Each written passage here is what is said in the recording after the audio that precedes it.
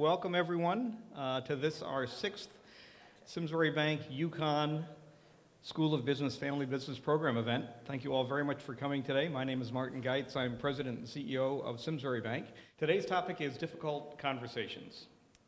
The intersection of family dynamics with the running of a business adds an entire dimension to roles, relationships, and decision-making that is not present in businesses that are not run by members of the same family. This can lead to difficult conversations and sometimes to conflict. We're very fortunate today to have two experts in the family business dynamics to share with us their perspectives. Blair Tripp is an experienced negotiator, mediator, and family business consultant. She is the managing partner of Continuity LLC, a global firm working with family businesses and their stakeholders. Blair is also the co-author of a book called Deconstructing Conflict, a book that shines a very bright light on the complexity of family business member relationships and managing conflict that may arise from them. Blair earned her MBA from Northwestern's Kellogg School and her undergraduate degree from Connecticut College. Dr. David Sauter is the interim dean of UConn School of Business. He's been a member of UConn's faculty for 12 years. His areas of expertise, in addition to family business, include long-term corporate investments, organization design and sustainability, and mergers and acquisitions. His scholarly work has been published in a variety of academic journals. Prior to joining academia, Dr. Sauter spent a decade as a strategy consultant. Dr. Sauter earned his PhD from the University of Michigan Carlson School and his undergraduate degree from Wharton. So please join me in welcoming Blair Tripp and David Sauter.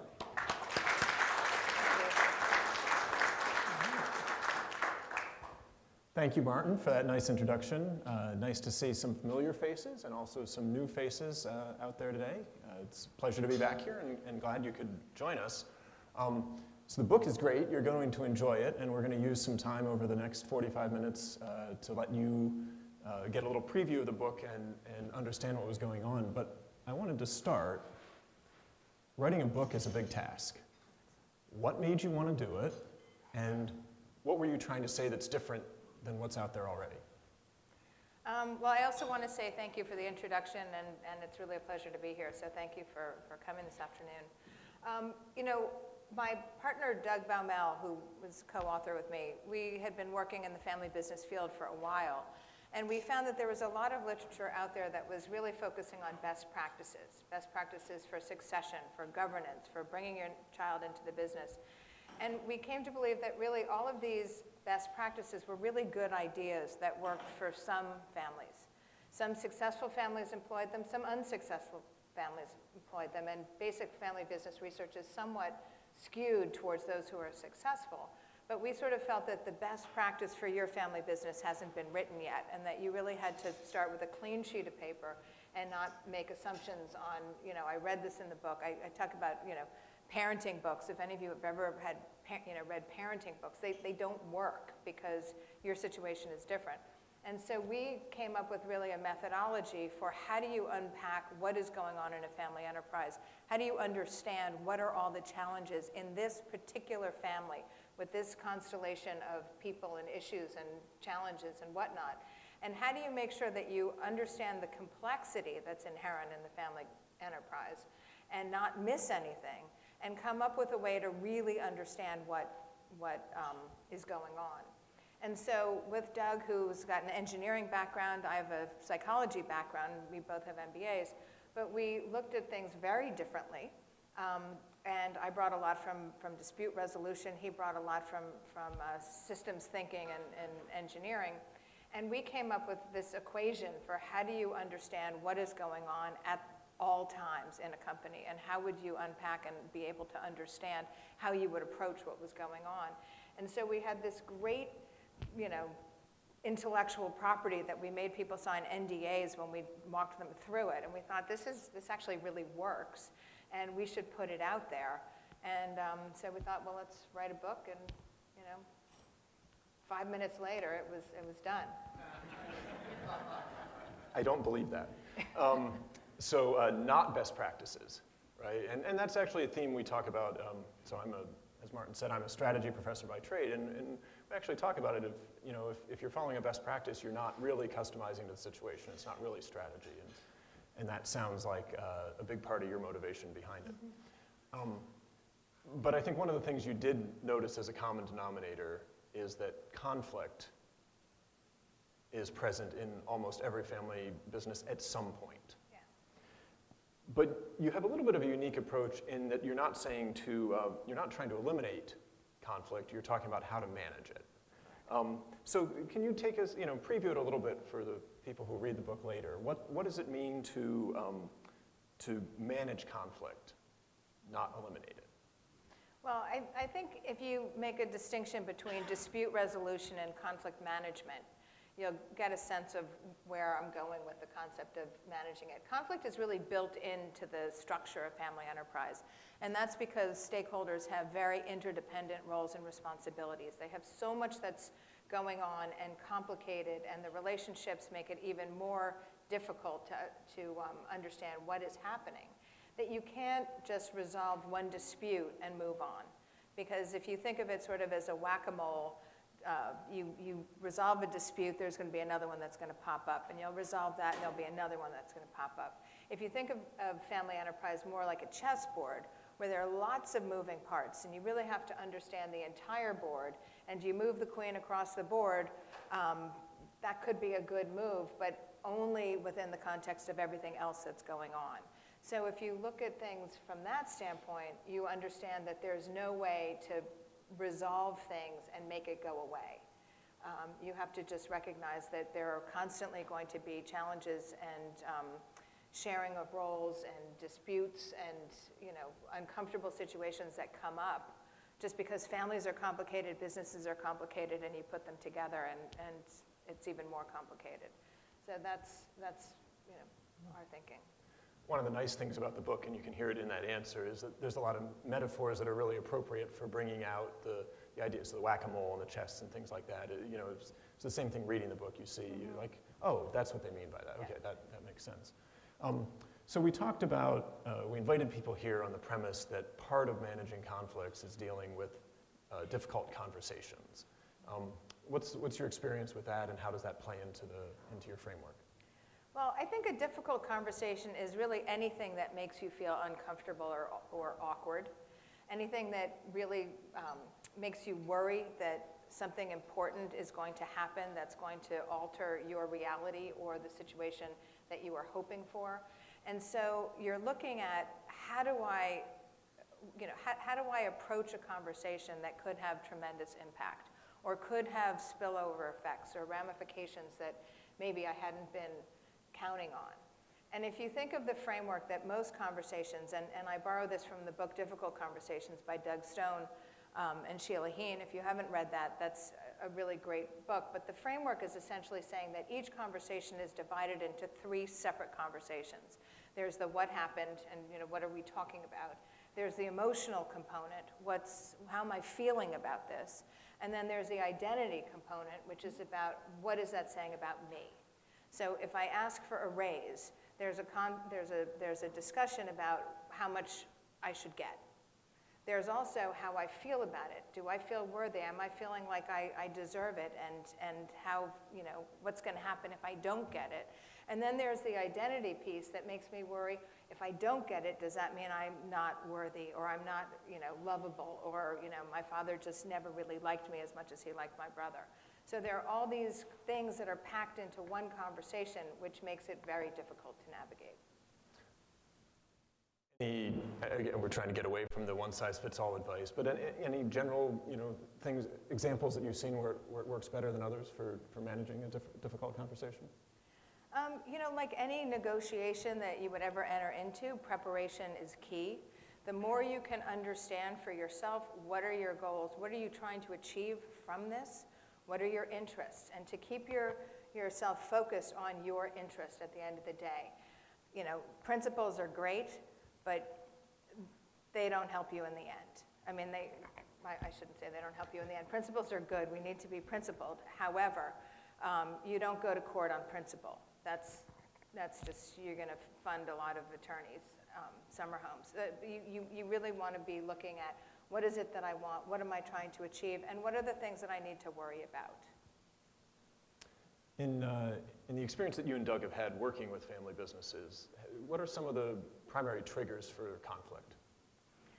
Well, we talk about it in the book, what triggers an active conflict is some use of disrespected power. So when somebody exerts power over a person or a group of people in a way that is not respected, that's going to trigger conflict. So for example, if I'm the marketing director and my brother is the CEO of the company, and I work really hard on my marketing plan, and my brother CEO says, that's terrible, you should go redo it. I might be upset. I might think I should get a new job because I think this is really great, and if my values and what I think is important doesn't fly, maybe this is the wrong place for me. If I respect that my brother got that job because he went to the right school, he has the skills, he works really hard, the employees respect him, et cetera, I'll take it on the chin and I'll say, okay, I guess I need to redo it. On the other hand, if I believe that he got the job because he's the oldest, or because he golfs with dad and I don't, or because he, is, mom's favorite for whatever reason, and I don't respect that he works hard or that he knows what he's doing or that the employees respect him, then that's going to really trigger a conflict because I'm going to be forced into a position in a way that I don't respect, and that's usually a trigger. It struck me in reading the book that these weren't the words you used, but it reminded me of something I remember learning as a graduate student that when this wasn't family businesses, this was businesses in general, but when coworkers disagreed over tasks, they could still make it productive, but if the disagreement was based in the relationship, not the task, that it was hard to move forward. And so devil's advocacy and things like that work because people understand it's not relational, it's in the task, and people are opposing them for good reason. And if they don't understand that, then it kind of falls apart very quickly. Right. Have you seen a difference, big organizations, small organizations? Is that one of the ways you can customize advice, or does this play out similarly across the board? What's most important in the work that I do when I work with a company is at what generation do they find themselves. If they're transitioning from first to second generation, that's a challenge for certain reasons. Transitioning from second to third, there are different kinds of challenges. Third to fourth, even different challenges there. So where they are in the generational progression will have a large impact on what they need and what they're grappling with most likely. The size of the company doesn't really matter, except when it's a very small company, the problem is that the threats are really existential. And they don't necessarily have the resources to implement the options that we can put forth to get them to move out of the situation they're in. So that's really the difference. The other thing is that they don't have the same opportunity as larger companies to sell or to bring in a third-party financial partner. When it's a very small company, you can sell it, but by the time you pay the taxes, et cetera, you might still need a job, or your children might need a job. And if you're not accustomed to working for other people and you're in your 50s or 60s or whatever, that's pretty tough. So the larger companies have more options and more ability to implement different strategies. Okay, so the core of the book, a lot of the book is centered around something called the conflict equation, which, so I'm going to ask you to say a few things about it, but it struck me that, so it's math, but without numbers. And I realized that some of my students would really like that. And I said that to you earlier. I realized that there are other of my students that really wouldn't. I have other students who are really mathy and would find it very disconcerting. But it's math principles and moves the levers around. So we don't want to ruin the book or try and get the whole thing. How many different factors go into the conflict equation? There's a whole bunch. How you probably. Yeah, there are about 8 in the okay. Basic equation, but there are subsets that sort of define what each of the individual components might, or some of the components might. Right, and so each of the 8 kind of makes up its own chapter, and you go through it in detail. Here, I wanted to ask you about one of them, because it's, some of the other ones you'd kind of get from the name of them if we listed them out, but one of them was the family factor. That one takes a little more explanation. Can you tell us a little bit about the family factor and how you came up with it and what it means and how it fits into the equation? So the family factor, I think, is actually the most important component of the entire equation. Essentially, the family factor answers the question, is the family bond strong enough to leverage compromise, forgiveness, and commitment to change?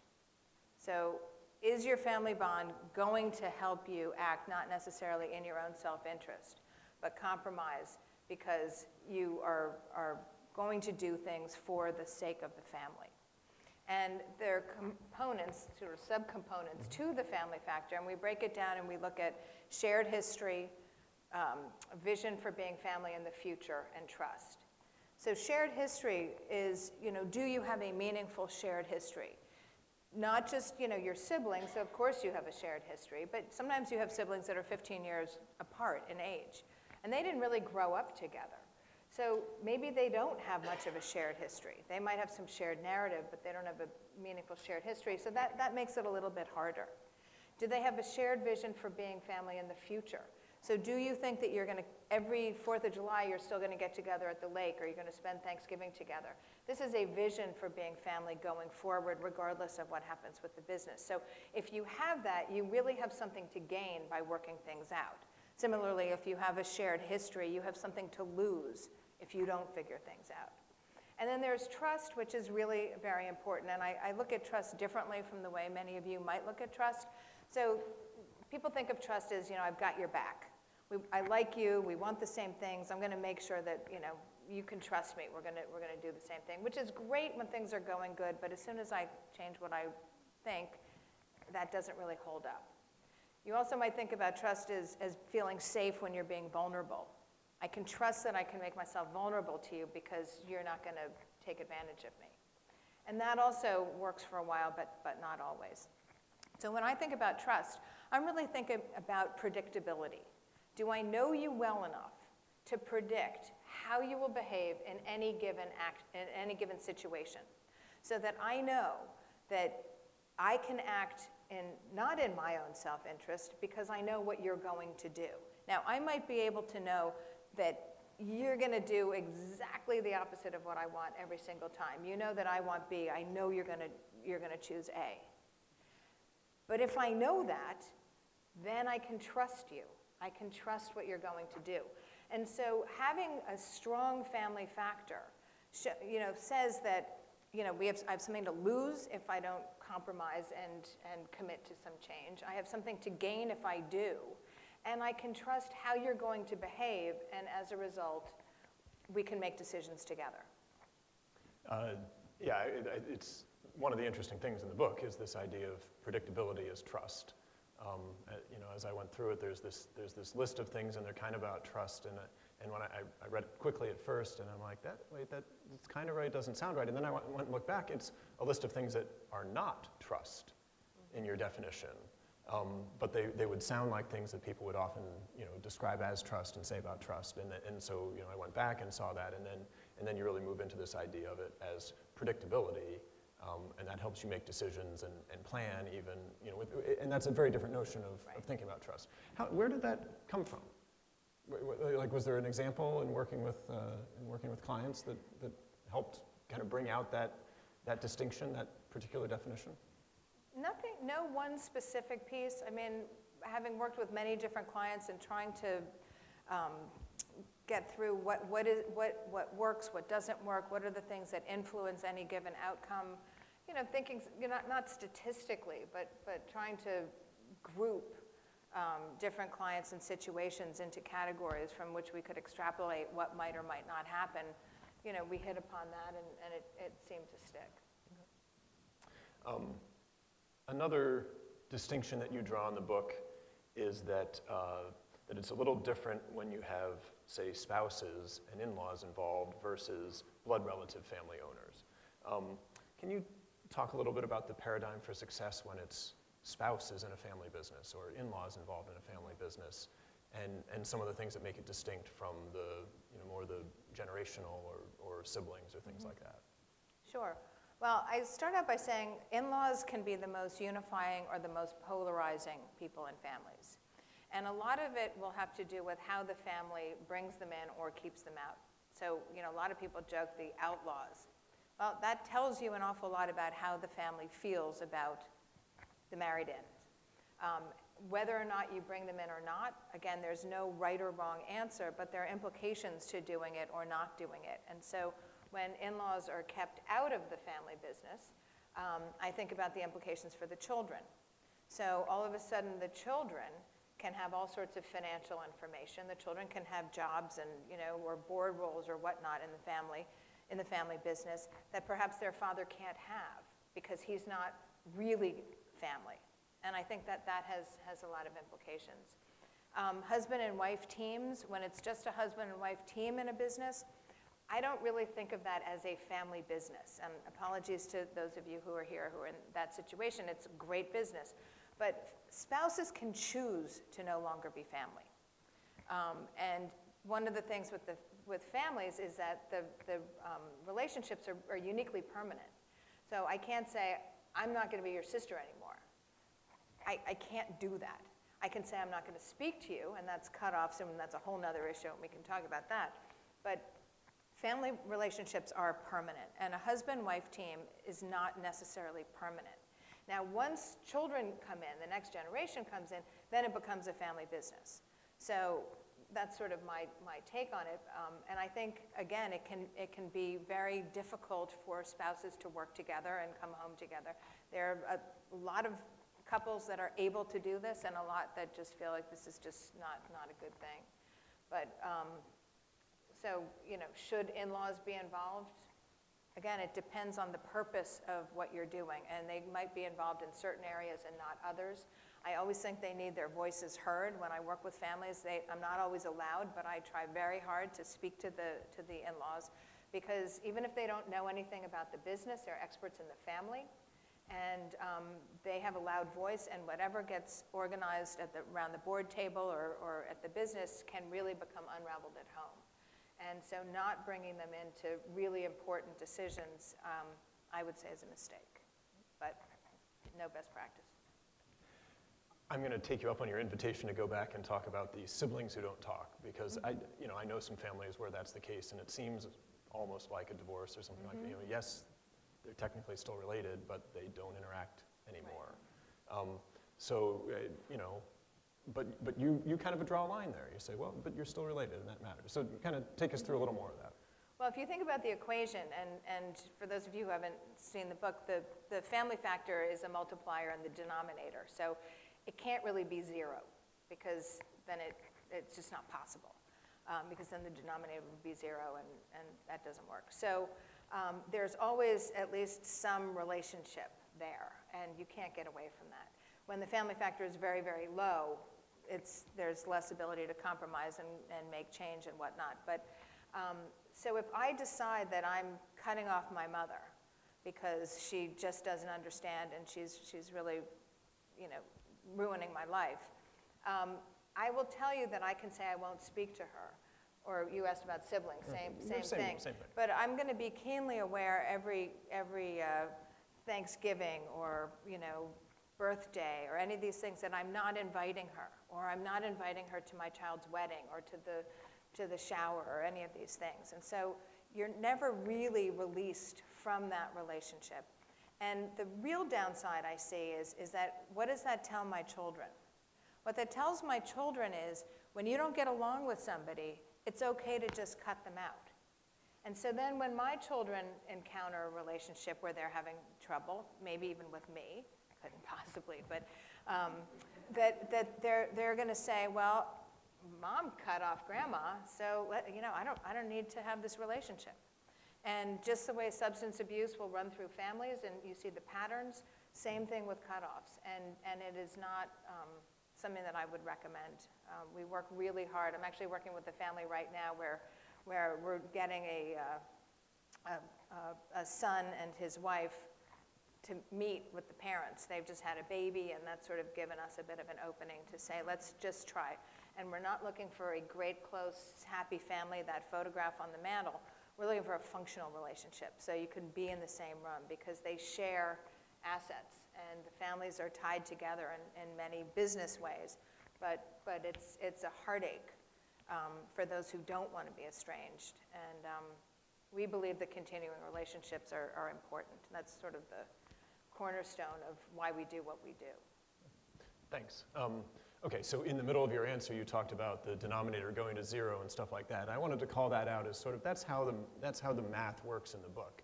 is the principles of math apply. So you've got things that are multipliers and things that are additive and things that are subtractive, and it's basically a ratio, so division is sort of the core of it. But then you allude at times to mathematical principles like, hey, this can't be 0 or it's undefined, and that's kind of a problem. And so that's kind of how it works. You need this basic understanding of math to follow the logic of it, but you don't have to do heavy calculations. You just have to think about which of these things are, raising the good things, which are reducing bad things, And putting it in I am context. not a mathematician, I will tell you. I mean, I did make it through 4th grade fractions. You would And need that's- to for this book. And that's It's, really all you need. So if you think about half of a pie, 1/2 versus 1/4 of a pie, 1/4, if the denominator is small, the answer is big, the big piece. If you think 1/4, the 1/4 of the pie, the answer is smaller. So the goal is, in the equation, to have the denominator be as big as possible, or the numerator, which has sort of all the reasons that there are conflicts and the triggers and the problems that are going on, those are all up top. So the goal is to try to make that smaller, because 3/4 is more than 2/4. You'd rather have 2 than 3. And so it's really just the relationships. My partner Doug studied in college with, Carl Sagan, sorry, I had my mind for a second, who basically explained that if you can truly understand a system, you can express it in an equation. And so that was the theory behind coming up with this equation, was if we can really understand how family systems work, family business systems, then you can actually express it that way. And you guys can all, once you've read it, you can tell me what you think. Yeah, your backgrounds make sense. It does kind of seem like an engineer's approach, infused with a lot of psychology and keeping it about concepts, not the hard numbers. So we've done parent-child, we've done spouses, we've done siblings, we've done a lot of the family relationships already. Let's talk about outside professionals for a second. What happens if a family decides to bring an outside professional in to be the, a division leader or the CEO or something like that? How does it impact the family structure and the ability to manage through some of these conflicts? Well, I would say so much of it has to do with the family's vision for what they want for the company.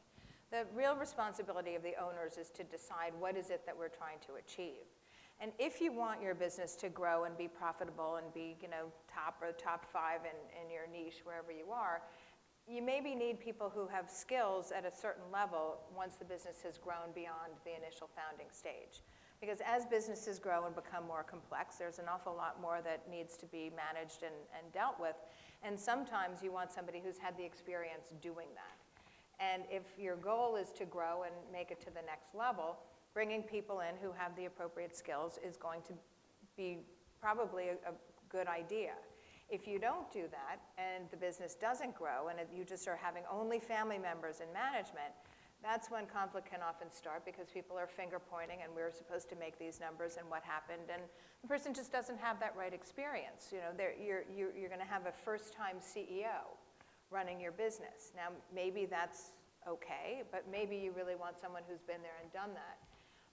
But again, the family has to be behind it and understand that this is what we're trying to do, and it doesn't reflect badly on you. It reflects well that we're making a decision and we're doing the best we can for our company. All right, so I think I'm going to ask 2 more questions, and then we're going to open it up for all of you. So I'm giving you your warning. Be ready. We'll turn to you for your questions here. Okay, I want to talk a little bit about recovering from conflict, right? So after experiencing a difficult event, deep conflict, power struggles, disrespect, all the things that go into that, how can a family unit begin to rebuild trust, mutual respect, get things back on track? Well, I look a lot at forgiveness of what you've done or what you're thought to have done is something that often gets in the way of families working well together. And so we borrowed from a psychologist, Janice Abrams-Spring, who's actually works not far from here, I don't think. She was a psychologist who her seminal book that we really liked was called How Can I Forgive You? And it was based on working with couples who had experienced, married couples who had experienced an infidelity but didn't want to break up. And yet there was this betrayal. And how can I get beyond a betrayal? Now, in family business, a lot that goes on is a sense of betrayal.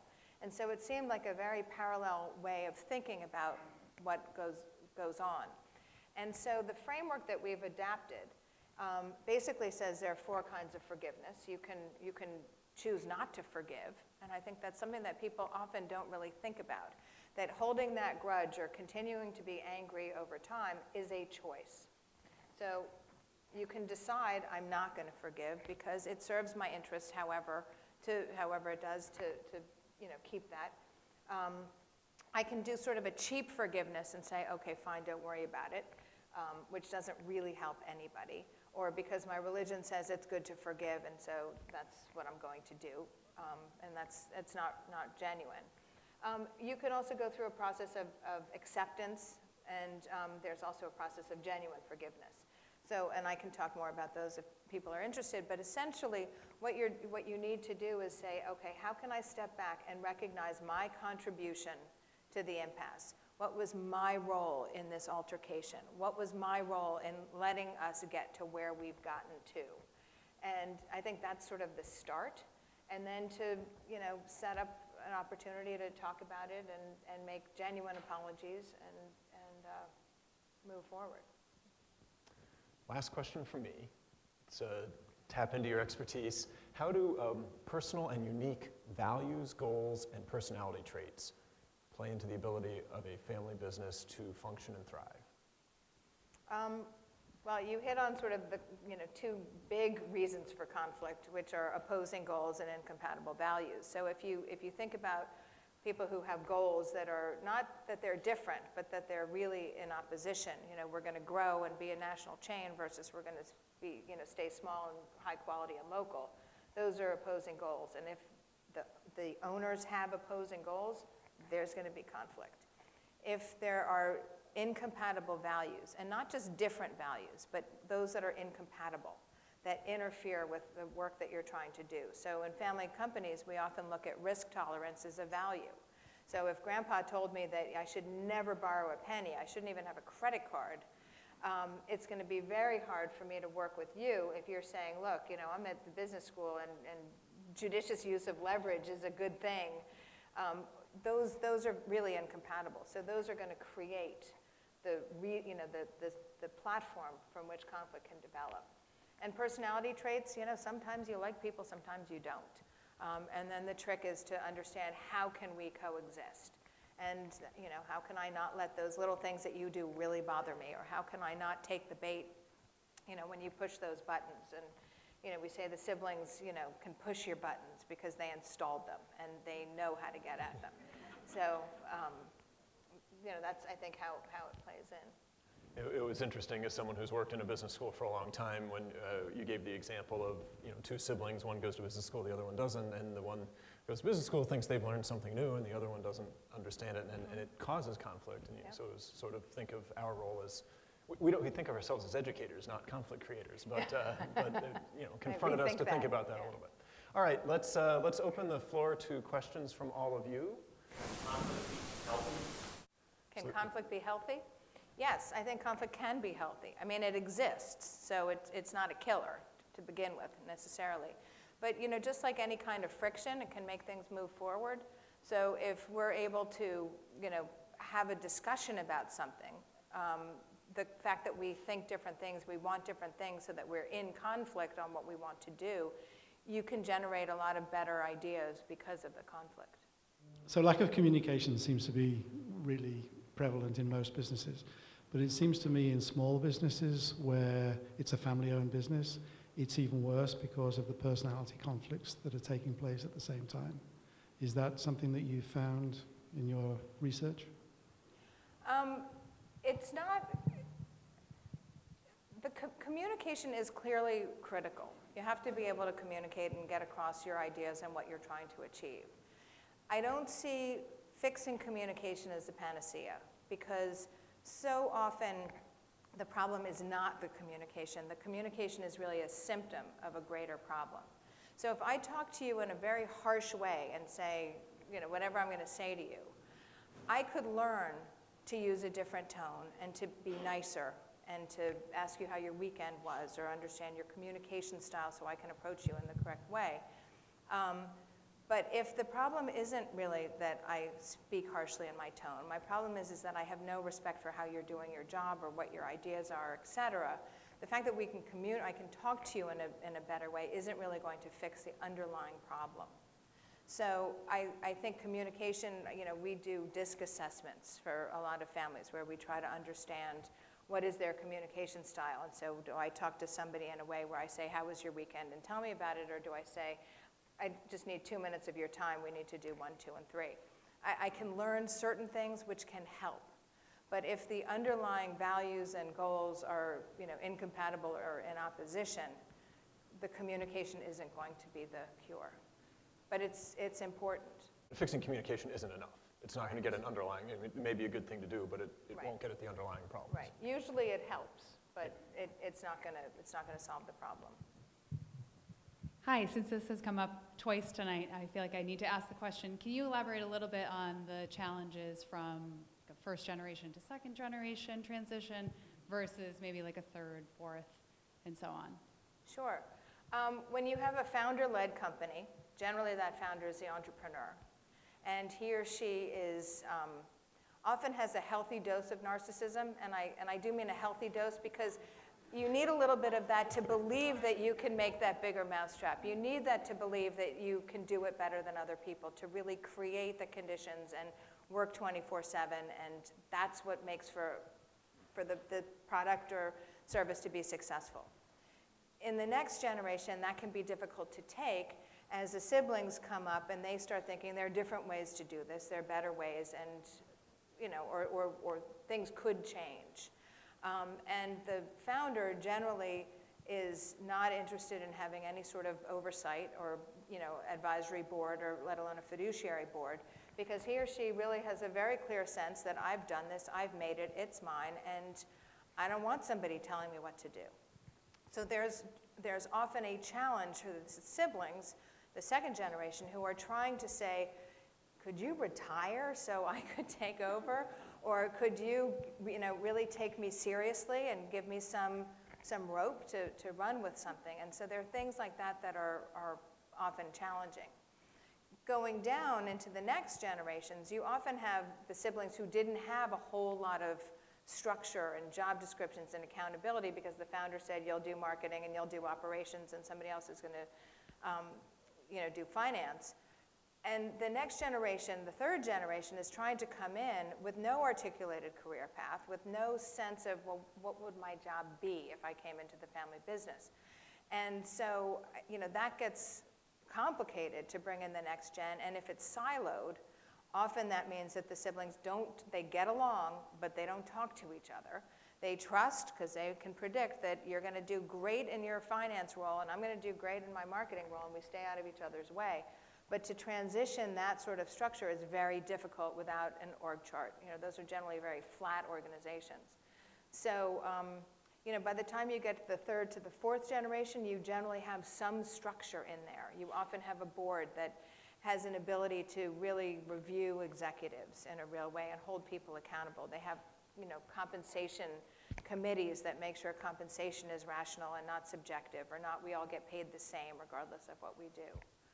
So those are some of the things. I don't know if I answered. Thank you. That's very helpful. Yeah, thank you. For those of you who are struck by the phrase healthy dose of narcissism, that comes up near the end of the book. So you want to get the setup first. You don't want to just jump into it. On the finance side that gets to finance family businesses, and I've been doing it for north of 40 years now. And it's that third generation where you seem to have the most problem, just as you articulated, because dad or mom anointed who was going to do what. But it's that third generation where now you have 2 or 3 siblings in the business who have their respective roles, but they have 3 or 4 children each, okay? And who comes into the business and who doesn't come into the business, and then you start watering the oversight and management of the business, it becomes almost unmanageable. So you have any advice for that, how you'd segue to that third generation? Because I think that's one of the most difficult ones to go from the second to the third generation. Mm-hmm. Well, there are a couple things that play with that. In the second generation, we talked about trust and how important that is. The siblings typically grow up in the same house. They have the same parents, and they build the same sort of values generally, or not that they necessarily keep them.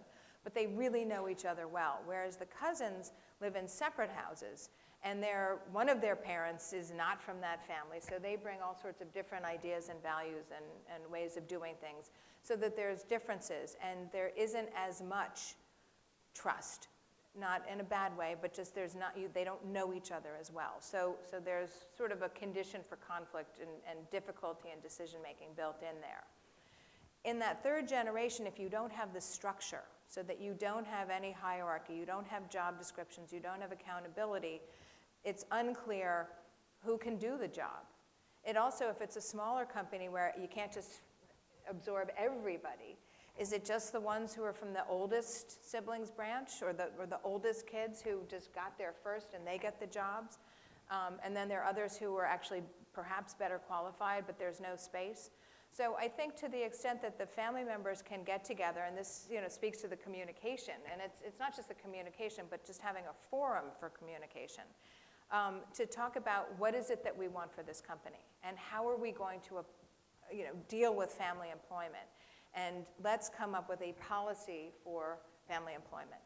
And that way it becomes clearer as to whom that job should go to, and how to figure some of those things out. I mean, there's no right answer that's going to work every time, but I think talking about what is our vision, again, vision is incredibly important. If our vision is to grow and, maybe we don't have any family members who are the right people, who have the right skills for this. Maybe we have 10 of them and we're going to have to choose. So what is a way that we can choose so that it's objective, and it's not that I've just never really liked you as much as I like you.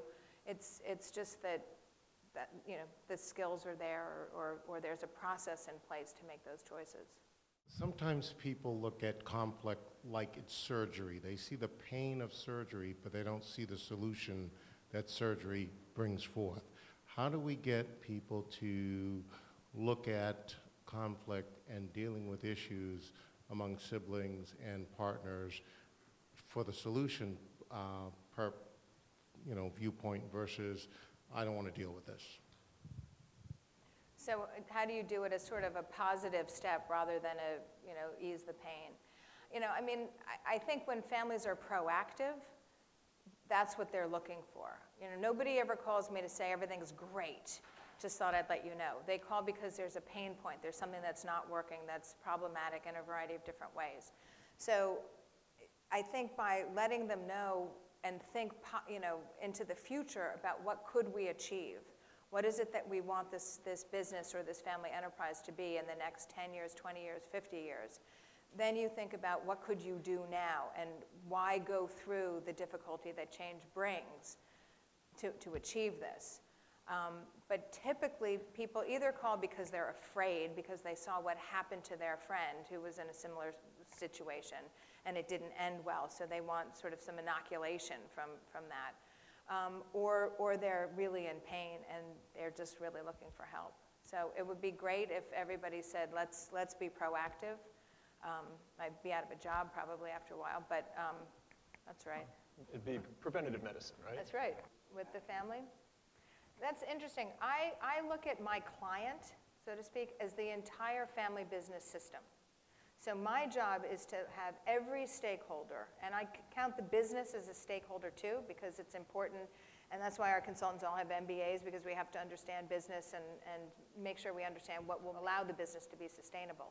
But we look at all of the stakeholders, and so even if the business is paying the bill or one stakeholder is paying the bill, everybody understands that we are there for everybody. And we cannot, for us to come up with a solution that works really well for 3 people and 2 others are disenfranchised, that's not a successful engagement. So we have to make sure that everybody has a voice and everybody has an ability to think through and come up with different ideas that would really meet their needs. Thank you, Blair and David, for a fascinating conversation. I think not only family business owners who are in the audience, but also those of us who are trying to be really good and better partners to family businesses have learned a lot today. So I really appreciate your conversation. Please join me in some applause.